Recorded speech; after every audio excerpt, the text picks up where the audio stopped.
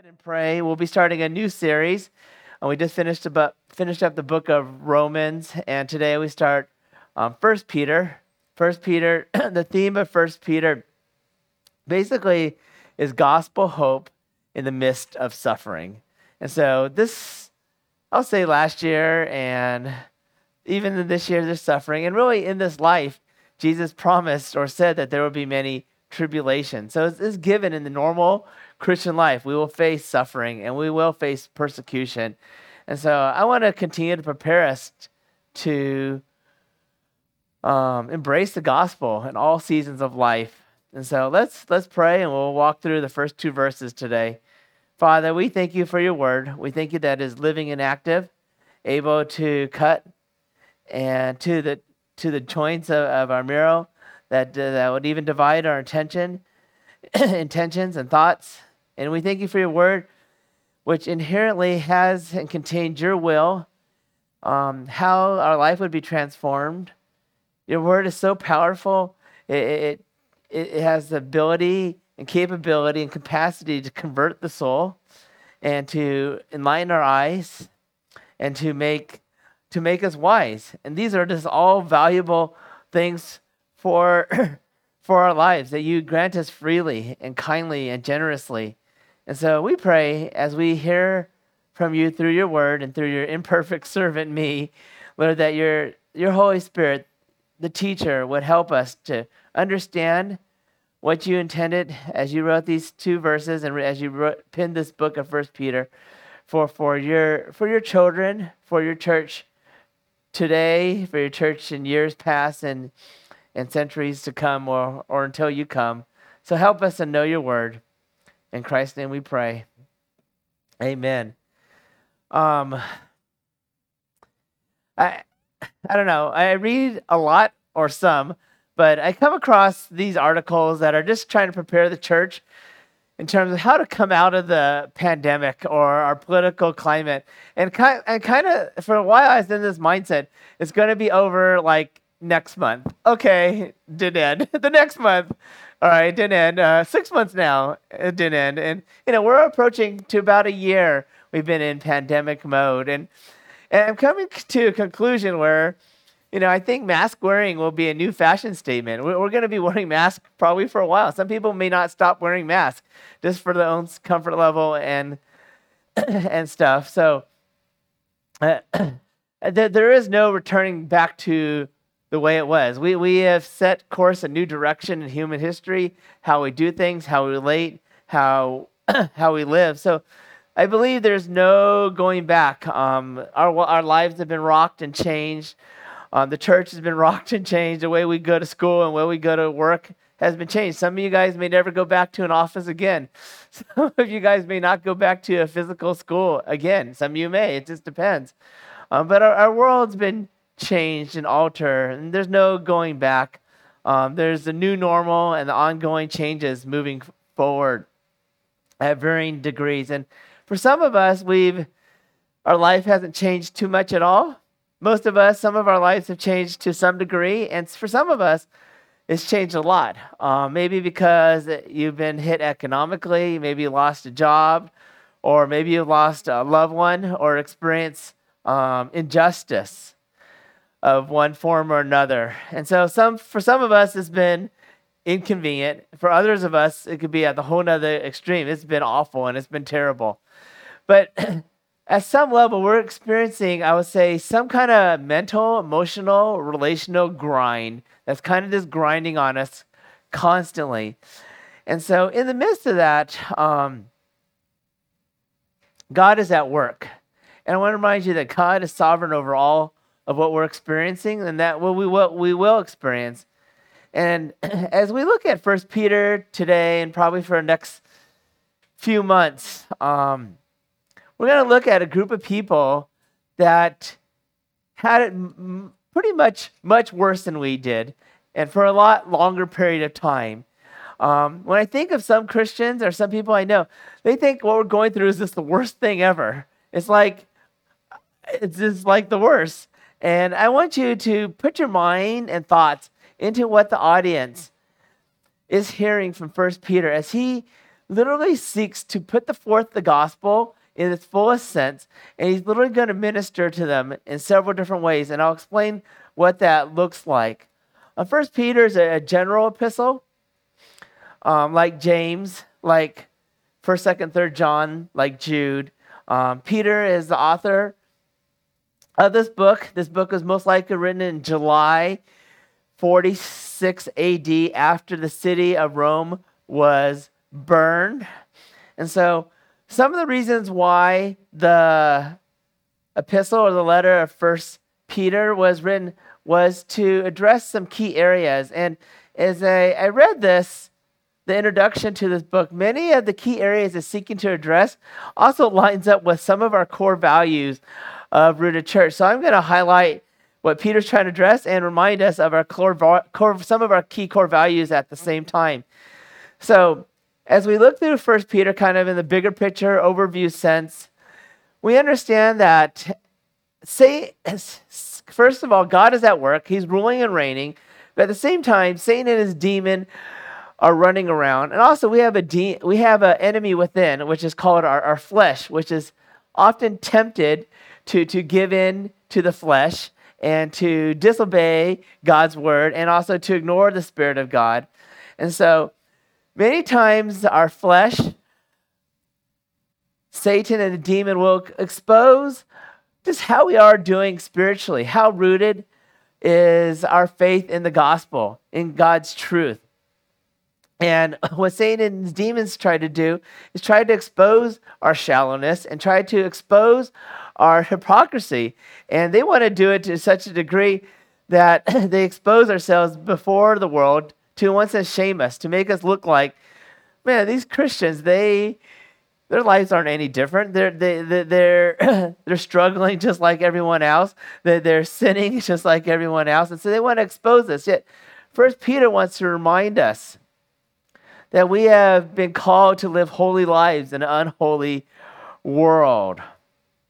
And so that's the aspect of rootedness. And the other part of our vision is to be rooted in the gospel to reflect God's glory. And so I believe Peter's very concerned that Christians would act like Christians, that Christians would indeed follow Christ when it's easy, when it's hard, and when it's difficult.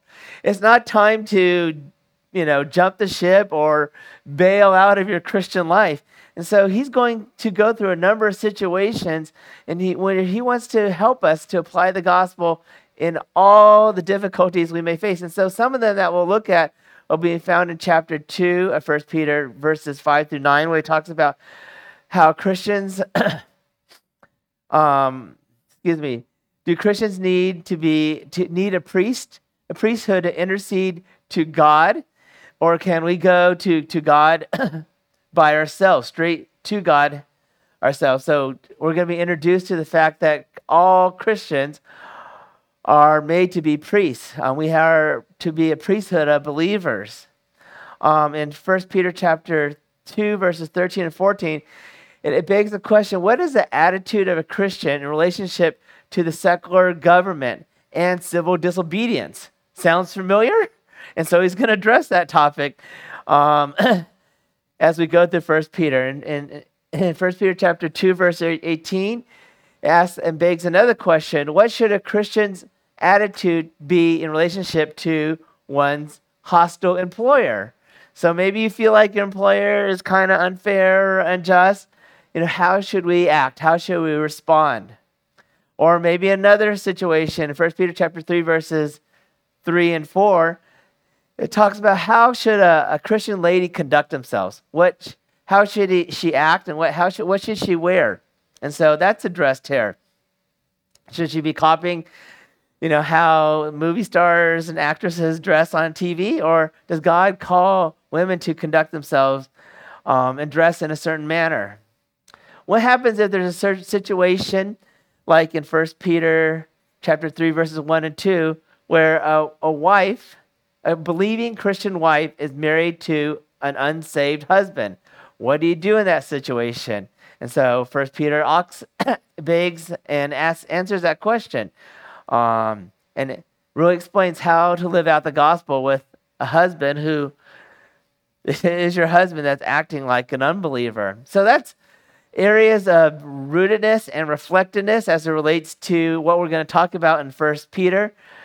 One of our core values is unashamed gospel. And so this is another key theme that we'll see in First Peter. Peter's addressing believers who are suffering through much persecution all throughout this little 5-chapter epistle. And he was teaching them to hold on, to embrace the gospel in the midst of suffering, and to do so in such a way that you don't lose hope. Some of us feel like, 3 months, 6 months, 9 months, that's just a long time. I just can't handle this any longer. It's a year. Am I going to lose hope? I want you to know that Jesus Christ is our eternal hope. And he's given us enough hope in this life to take us to the life to come. So there's enough hope for sure in God's promises and in Christ's finished work. He also wants us to remind us, Peter wants to remind us that he's given us hope that we could fight and combat bitterness.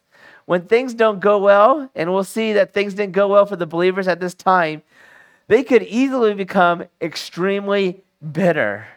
But he wants them to trust in the Lord and wait and keep their eyes on Jesus Christ and his future return, his second coming. The last purpose and hope and theological theme within this letter that I want to draw out is another core value: uncompromised discipleship and evangelism. I find it interesting. There are probably 3 types of Christians that I'm seeing today. There are those in this season that have embraced the gospel like never, ever before. Their faith has grown deeper. They're embracing what they're reading God's word all the more. So that's one category. There's another group that's just kind of still floating around, kind of being tossed back and forth through the different things that are happening. And then there's another group that's just being checked out.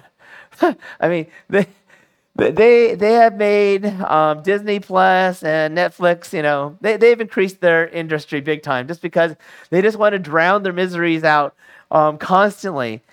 And so Peter is saying, hey, in the midst of suffering, in the midst of hardship, in the midst of duress, you are still my children. You are still to make disciples. And so he's reminding them that you actually have a wonderful opportunity in the midst of suffering and difficulty to continue to evangelize, to continue to make a defense of the faith that you have embraced. And so Peter wants to remind him of that. And so many of the people that were actually in the first century came to Christ during this difficult time, and later on became a part of a lot of the early churches. I'm sorry, I said this is last. This is actually not the last, but this is the second to last theme. The next core value I wanted to hammer home is undeniable identity.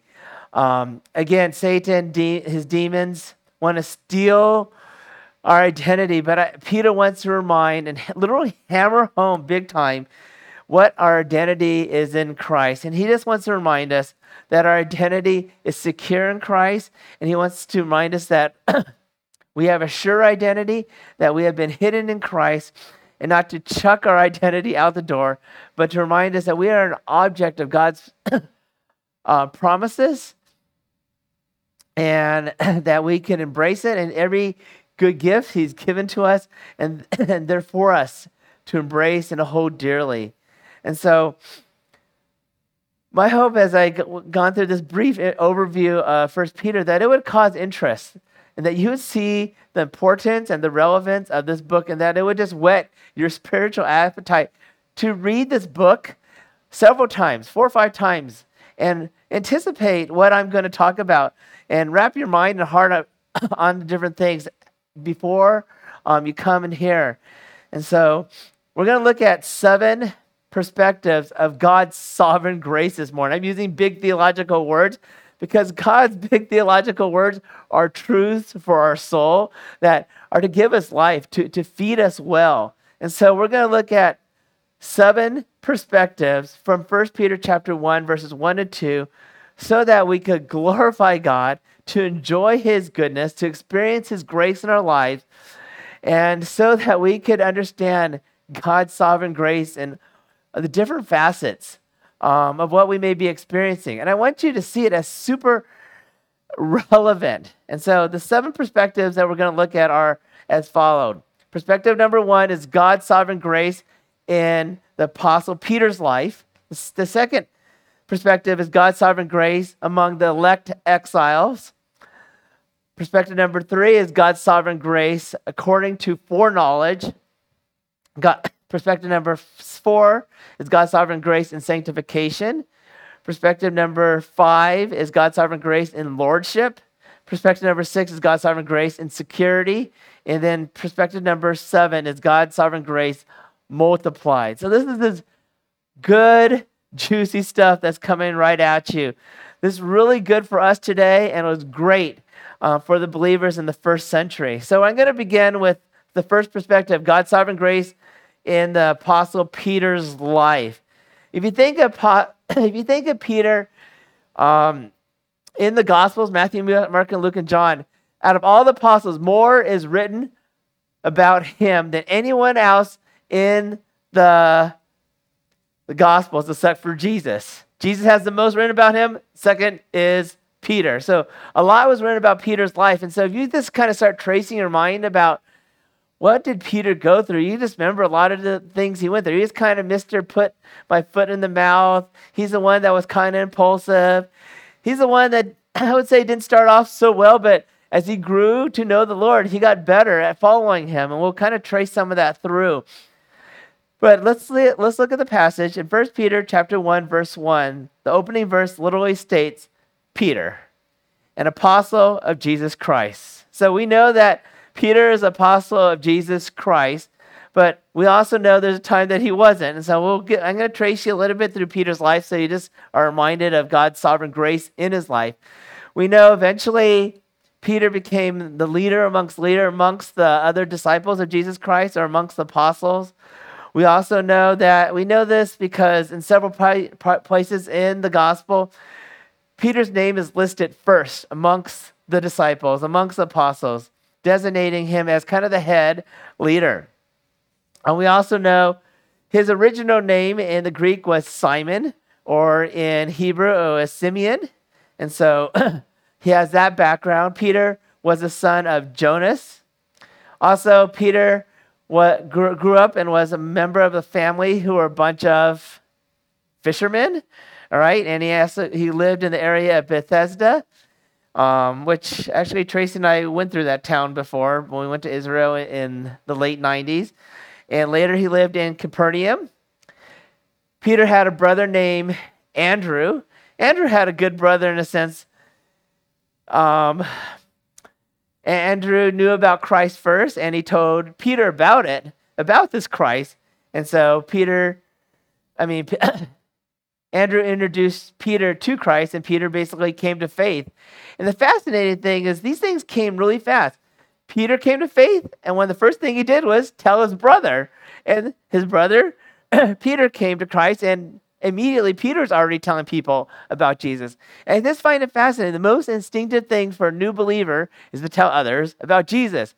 I don't know why it takes us so long to tell others about Jesus. I talk to some Christians, they go, I've been a Christian for 10 years and I've never told anyone about Jesus. And then I start thinking, are you even a Christian? And so I just wonder, the most instinctive things these early disciples did was literally to tell other people. And they told the ones they cared about, their brothers, their family members. We see that in Mark 1 that, let me go more precise. Mark 1, verses 29 and 31, it seems that Peter was married, and thus he had a wife, and his wife accompanied him in his ministry. So I didn't know that. That was fascinating to me. Peter the apostle was called to follow Jesus early in Jesus' ministry in Mark chapter 1, verse 16 and 17. And then later in Mark 3, verses 4 through 15, he was appointed as an apostle. So he became an apostle, granted authority as apostle, and he was granted even these divine abilities to work in and through him to cast out unclean spirits and every disease and afflictions in Matthew chapter 10, verses 1 to 3. So it's funny, later on, Jesus changed Peter's name to Cephas.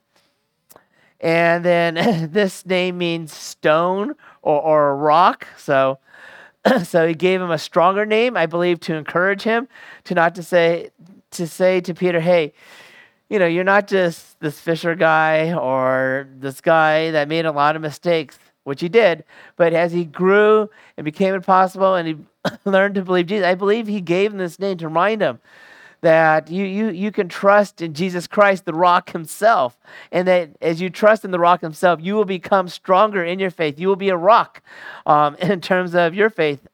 And so that happened in Peter's name to encourage him. So, this made me think, good nicknames go a long ways if you want to nickname anyone. It kind of reminds me of just a silly nickname that I gave to one of the gals in our church that I was at 12 years ago. We were in a hard situation ministering to Berkeley, ministering to homeless, gangs, serving those in prostitution. And there was a gal named Ruth, and I literally named her Ruthless. Not in a negative way, but I tried to spin it in a very positive way. You're ruthless. You're very strong in your faith. And so literally that stuck with her for a long time. And she went to school later on in the East Coast. And then we met her husband-to-be. And her husband-to-be literally said, I heard you called Ruth, my fiance, ruthless for many years, and it stuck. So there's positivity in nicknames, and also you can hurt people with bad nicknames. Anyways, we also think of Peter as the one who denied Jesus 3 times. It's like, man, how'd you do that? But guess what? We deny Jesus Christ often, many times in our life. But yet Jesus Christ wanted to redeem him and help him to know that you have an important role in God's kingdom. So he asked him 3 questions. Do you love me? Do you love me? Do you love me? If you do, feed my lambs, serve me. And so Peter was what? Restored. And then we know later on that Jesus Christ dies on the cross. Peter knew about that, and then Peter was fully aware of Jesus' death, burial, and resurrection. And so Peter is the one that led out in replacing Judas. Peter is the one who was filled with the Spirit and kicked off Pentecost. And really, by the time he's at Pentecost, Peter's a different man. His faith is in change. He's on fire. He's like, man, I'm committed to the gospel. I know if I'm going to speak the gospel more, I know I'm going to have more persecution coming out at me. But he didn't care. He was so committed. According to tradition, Peter watched his wife crucified. Okay, I've never watched my wife be crucified before, but Peter sought to encourage his wife when she was being crucified by encouraging her with these 3 words as she was being crucified. Remember the Lord. Remember the Lord. I believe he found those words to be the most encouraging thing he could say to his wife while she was being crucified. Remember the Lord. And then years later, Peter himself was crucified too, but he found himself not to be worthy to be crucified in the same way as Christ. So according to tradition, he asked to be crucified upside down, according to tradition. I don't know how that all works. I just know a lot more blood would be going to your head, but it sounds terrible. So he himself lived his faith to such a degree that him and his wife were crucified. And so this is a man that experienced God's journey of transformation, of embracing the gospel from early in his life to later in his life. And you can see and notice a difference. It's obvious, the transformation that took place in his life. In 1 Peter chapter 5, verse 12, we see that Peter wrote this letter, but most likely he dictated to Silvanus, or also known as Silas. And so I believe that the Holy Spirit worked in and through Peter, superintended the details, the lettering, the scripting of 1 Peter as it was spoken from Peter himself to Silvanus or Titus to be pinned correctly, according to, again, God's sovereign grace. And so I want you to see that. And I want you to know that everything that's going on in your life and around is not an accident. You got God's sovereign grace is constantly at work. So perspective number 2, God's sovereign grace among the elect exiles. According to 1 Peter, the author of this book, he has some literally heartfelt instructions to some dear people in the latter part of verse 1. He said, so he's the writer, and so who is he addressing? It's just like a typical letter. He says, to those who are elect exiles of the dispersion in Pontus, in Galatia, in Cappadocia, in Asia, and Bithynia. And so Peter specifically addressing the elect exiles.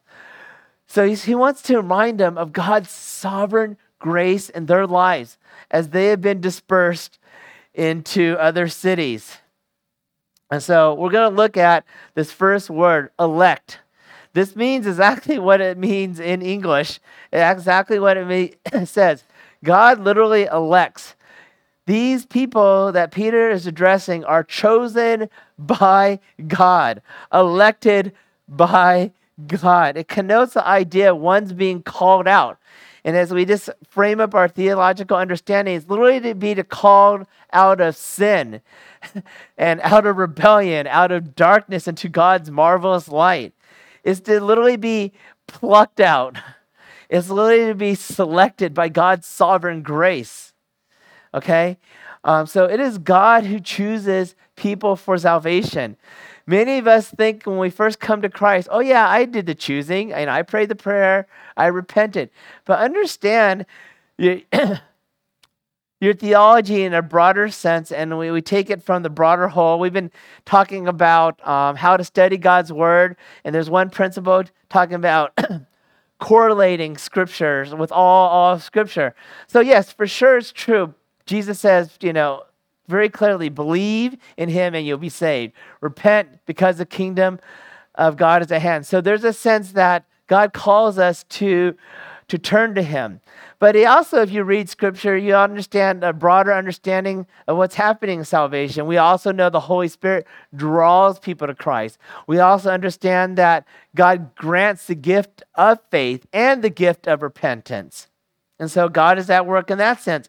We also need to understand theologically that according to Ephesians chapters 2, verses 1 through 4, especially Ephesians chapter 2, 1, man is dead in our trespasses and sin. We are spiritually dead, okay? I have dead relatives. There are times I've missed my mom for over 30 years, and I remember times so grieved I would jump on top of her grave, just wishing she would come back and be my mom again because I missed her in my teenage years. And so I would jump on top of my mom's grave. It did nothing. I would scream loud. It would do nothing. She wouldn't know if there was flowers or there or not because she was dead. A spiritually dead person doesn't know that they're spiritually dead in need of help. Just like a physically dead person doesn't know they're dead and, well, they just know they're dead. So when you look at this term, elect, understand it is God who elects literally before the foundation of the earth to call some to be his. All right? There's so much more to be said about the subject. I can't cover it all. I'll commend a book to you, Chosen by God by R.C. Sproul, or talk to one of the seminarians, and we can just have long, nice conversations with you guys. But Peter's addressing the churches in the province of modern-day Turkey, and we listed 4 regions that go to the west of Israel, in between Israel, all the way out to where Italy and Rome are at. And so when we look at the word, the next phrase I want to draw your attention to, he's speaking to exiles, those who are pilgrims, those who are passing through, those who are foreigners in a foreign land. So these people have been displaced. They're not in their homes. It's not comfortable. They might have been separated from family, from relatives. They're definitely lost their jobs. They're not homeless. And so I don't know of any, we kind of get some of this today. Maybe if there's like a tornado and it just displaces you, or maybe a big tsunami comes, or in some places people are being pushed out of their countries. And so things are just difficult. Literally, there's migrating across the country just to flee and get out of danger. And so this is kind of what that's like. But just to know that these chosen people are being dispersed. And so what Peter's driving at is just to remind them that you guys are elect. You're not to default into living like the world, to live earthly and worldly lives, but to live lives worthy of one's calling and one's election. That's what I believe he's trying to encourage them with. And so there's two types of dispersions. One I came across with a definite article, and it just speaks of the scattering of the Jews throughout the world in John chapter 7, verse 35 and James 1:1. But here in the context, there's no definite article. It's just a general sense of dispersion. And so it's a spiritual dispersion of these pilgrims into the regions outside their homeland. And so that's a little technical aspect of the word dispersion there. But it made me think about, why are they being dispersed? Why are they running? Why are they running away from their home? And so that's the big question I've been wondering. So as I dug a little deeper, the answer is pretty straightforward. I touched on it earlier. Their city was burning. So maybe ask another question. Why was the city burning? It meant someone had to light it on fire. So at that time, the world was ruled by the Roman world. The emperor at that time was Nero. Nero had a mindset that he just wanted to build lots of buildings, big buildings, nice buildings, so that his name would be known. I mean, it's a little bit like Trump, Trump Tower this, Trump that, just so I have big buildings and I built those buildings. And so in order for Nero to build big buildings, he had to get rid of the old buildings. And so he set the buildings on fire in the city. So the people in this Roman Empire are mad and upset, and that their homes are being burnt down, their temples are being built down, their shrines are being built down, the statues of their deities are being burnt. And so it touches on their religion and their faith, like, oh man, my deity didn't come through, because what? My whole world is coming apart. Everything's burning up. And so people are mad at Nero. And so what Nero does, he comes up with this idea, since the Jews had such a close relationship with the Christians at the time, Nero figured, I had to get the attention away from myself because everyone's angry at me because I literally burned their city. So what Nero does is said, the Christians did it. The Christians burned your house down. Do you see what happened? So it turns the attention from Nero to the people of Rome being super mad at the Christians. So just put your mind in the situation. If I'm a Christian and I'm a Jew who became a believer, and this happens, the word that would be screamed out today would be what? What's the popular language today? That's unjust. We didn't do that. You think we burnt the city? No, it was Nero. He's the one who did it, but he's using us as a scapegoat. We use scapegoatism a lot today. We blame other people. And so they could be crying foul play. They could be saying, man, that's a major injustice. For these believers, I believe, had a lot of reason to be angry, to be upset, to maybe even want to take revenge. But what Peter does is saying, hey, I'm going to give you the gospel, remind you of the gospel, and to remind you that God has called us to live according to his ways and not bow down and succumb to your fleshly feelings and your temptation to become bitter and vengeful. So that's what's being addressed with the elect here and now. And so Peter reminds them of the gospel, that they are elect. And with this election, you have a future hope. And because you have a future hope, this world they now live in is not their home. The home is in the future where God has given us a citizenship in heaven, according to Philippians chapter 3, verses 20 to 21. He wants to remind them that their citizenship is in heaven, that a Savior awaits them, and one day they'll have a new home and a new body. And so that's the second perspective, God's sovereign grace amongst the elect to go through all this. Persecution and injustice. So here's some encouragement here in perspective number 3, God's sovereign grace according to foreknowledge. We see another big theological term right here, according to the foreknowledge of God the Father. So Peter's trying to minister to these believers who are suffering, stressed out, who have been displaced, who have lost much. And he wants to remind them of God's sovereign grace. It is God's foreknowledge. What is foreknowledge? I'm going to contrast this idea of what this means and what it doesn't mean. But to start thinking about, what does foreknowledge mean in this case? I'll begin with what it doesn't mean, and then what it does mean to help you to see what Peter's talking about. So in the grand scope of the theological world, there's, I'll call man-centered theology, which is not good theology, and there's God-centered theology, which is God-centered, and we consider that valuable, good, and biblical.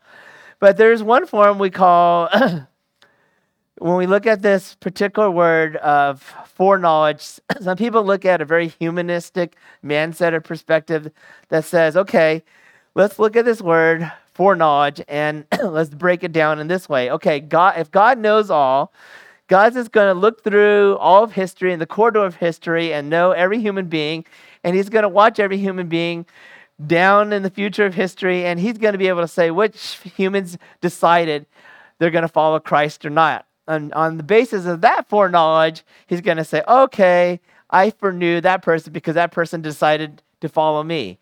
The problem with this is it makes God less than God and less than sovereign. It also, the problem with this, it exalts man's capacity to save himself and also to choose and also to make himself dead and now alive, which flies in the face of our correlation, understanding the gospel in its fullest sense. And so this would be, I'll call it the unbiblical view of foreknowledge. Let me contrast this. And also, as you think of God in this way, it really distorts who God is. He's no longer sovereign. He's no longer the one who saves and delivers, and man is able to save himself as God looks down the corridor of life. Now, let's contrast this with what foreknowledge means biblically. And so the Greek word prognosis means and has the idea of to predetermine or to foreordain. Okay? So this basically has the idea that of God foreordaining or predetermining who will be called, who will be elected, or according to God's holy knowledge and sovereign rule of the whole world, and in the particular matters of salvation. Okay, so we know in Ephesians chapter 1 verses 3 through 5, God talks about election or predestination twice. He says this: "Blessed be the God and Father of the Lord Jesus Christ, who blessed us in Christ with every spiritual blessing in the heavenlies. He even as he chose us before him, in him before the foundation of the world." So before even the whole entire foundation of the world was made, he chose people to be saved in him, that we would be holy and blameless. So when we would come to him, that we would live lives holy and blameless. This is what Peter's after. He wants us to live holy and blameless lives at that time and this time today, before him. And then in love, he again predestined us to adoption, for adoption in himself as sons through Jesus Christ, according to the purpose of his will. So as you understand God's foreknowledge to predetermine, to ordain beforehand, it is God who alone saves, calls out, determines who would be saved, and they'll come to understand that as God draws them, elects them, makes them, and calls them his own. And so that's the third perspective, God's sovereign grace in foreknowledge. And again, we could talk about this and look at it in different ways. There's so many good books on this. But this is an encouragement to these exiled believers to remind them that this is part of God's sovereign plan. And God has elected you to go through this. And so to know that this is not an accident. God wants you to live out his sovereign purposes. And so it links together with this fourth perspective, God's sovereign grace in sanctification. It's easy to say, hey, I'm just going to flip out. I'm angry. I'm mad now. Or if I'm them, I've experienced this major injustice. I'm just going to, do crazy things. But Paul reminds his dear brothers and sisters in Christ of sanctification of the Spirit. And so the Spirit of God does a number of things. The Spirit of God regenerates us, makes us spiritually alive when we're spiritually dead. The Spirit of God grants faith, repentance, adopts us, fills us, grants us spiritual gifts, sanctifies us. And so we're looking at this idea of sanctification. Sanctification is simply the process of being consecrated, changed, transformed into the image of God, and not just to be set apart from one thing to another, but to be set apart for God's purposes, to live out God's purposes. And so in 2 Thessalonians chapters 2, verses 13 and 15, it says this. Paul gives a similar encouragement. He says this in verse 13, we ought always to give thanks to God for you, brothers, beloved by the Lord, because God chose you as a first fruits to be saved through sanctification by the Spirit and belief in the truth. They come together. You are sanctified by truth. And he's saying, for those who have been chosen, the next step in the process is to be sanctified. Verse 4, to this he called you through our gospel. Again, so that you may obtain the glory of the Lord Jesus Christ. So then, brothers, guess what? He says, stand firm and hold to the traditions that you were taught by us, either by our spoken word or by our letter. Literally, your pastors, your growth group leaders, your discipleship leaders are literally trying to say the same thing to you guys today. Be sanctified. Stand firm in the gospel over and over. There's no reason we need to flip out. So I just want to remind you of the big picture of the gospel once again. God walks us through justification. This is to be freed from the penalty of sin. And he continues the process of sanctification or purification, freeing us from the power of sin. And then one day, we'll reach glorification that will free us from the presence of sin in this life to one day we'll face Jesus Christ face to face with no sin as we experience life in God's glory. And so that's the fourth perspective of God's plan to sanctify us when we're suffering and when we're going through hard and difficult times, and also when we're going through easy times, to the point that we're sanctified. And guess what?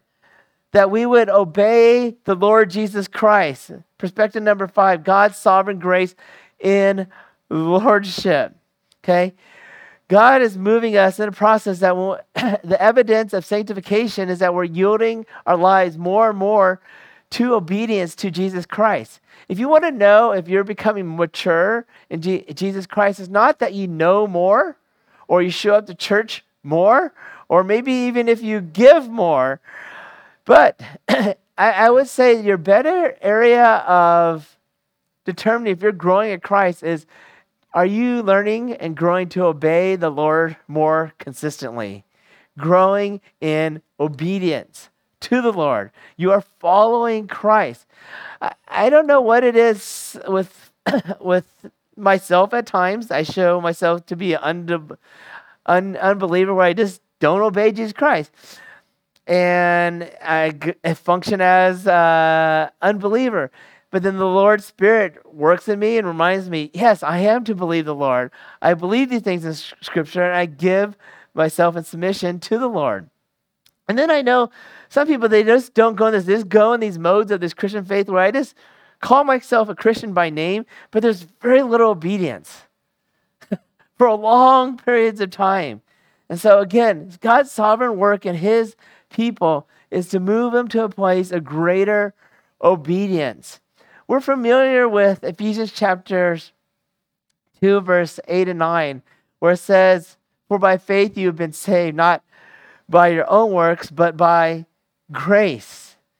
Okay? But you also need to understand verse 10, "For we are his workmanship, created in Christ Jesus for good works, prepared beforehand that we should walk in them." So as we're walking with the Lord, we are walking in obedience to Jesus Christ.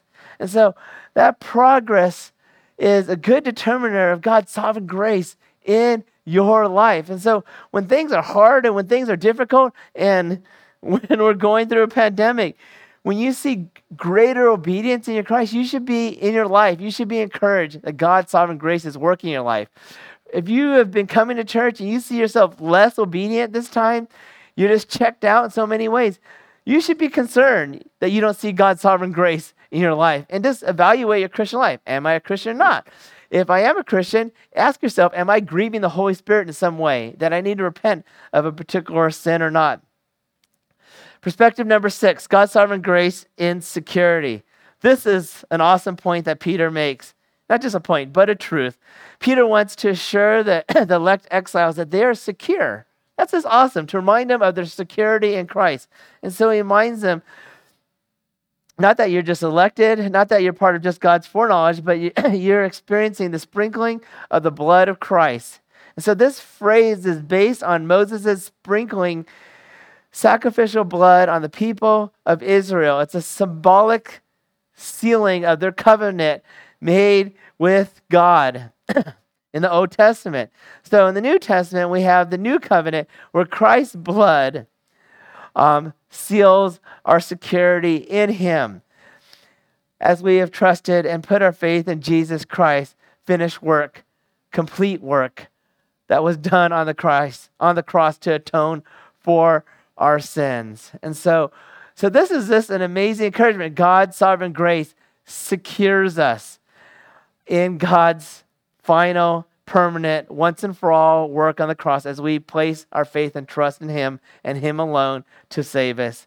The last point, perspective number 7. I'll take a deep breath for my own good.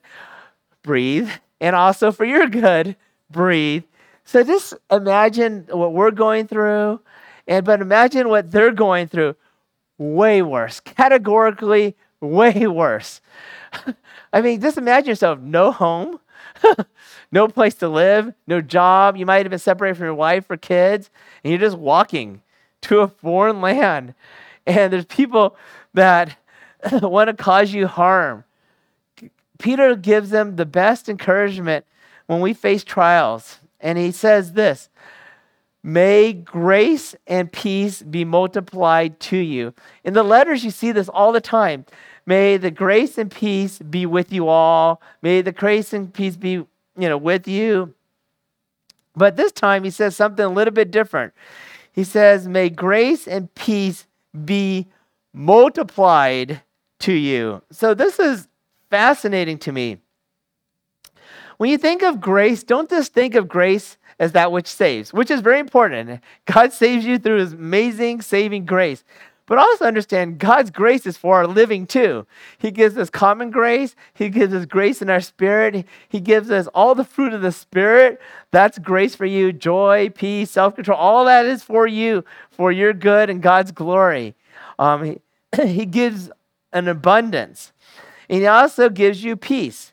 When you place your faith in Jesus Christ, you have been given peace with God the Father, but he also gives you a peace that surpasses all understanding.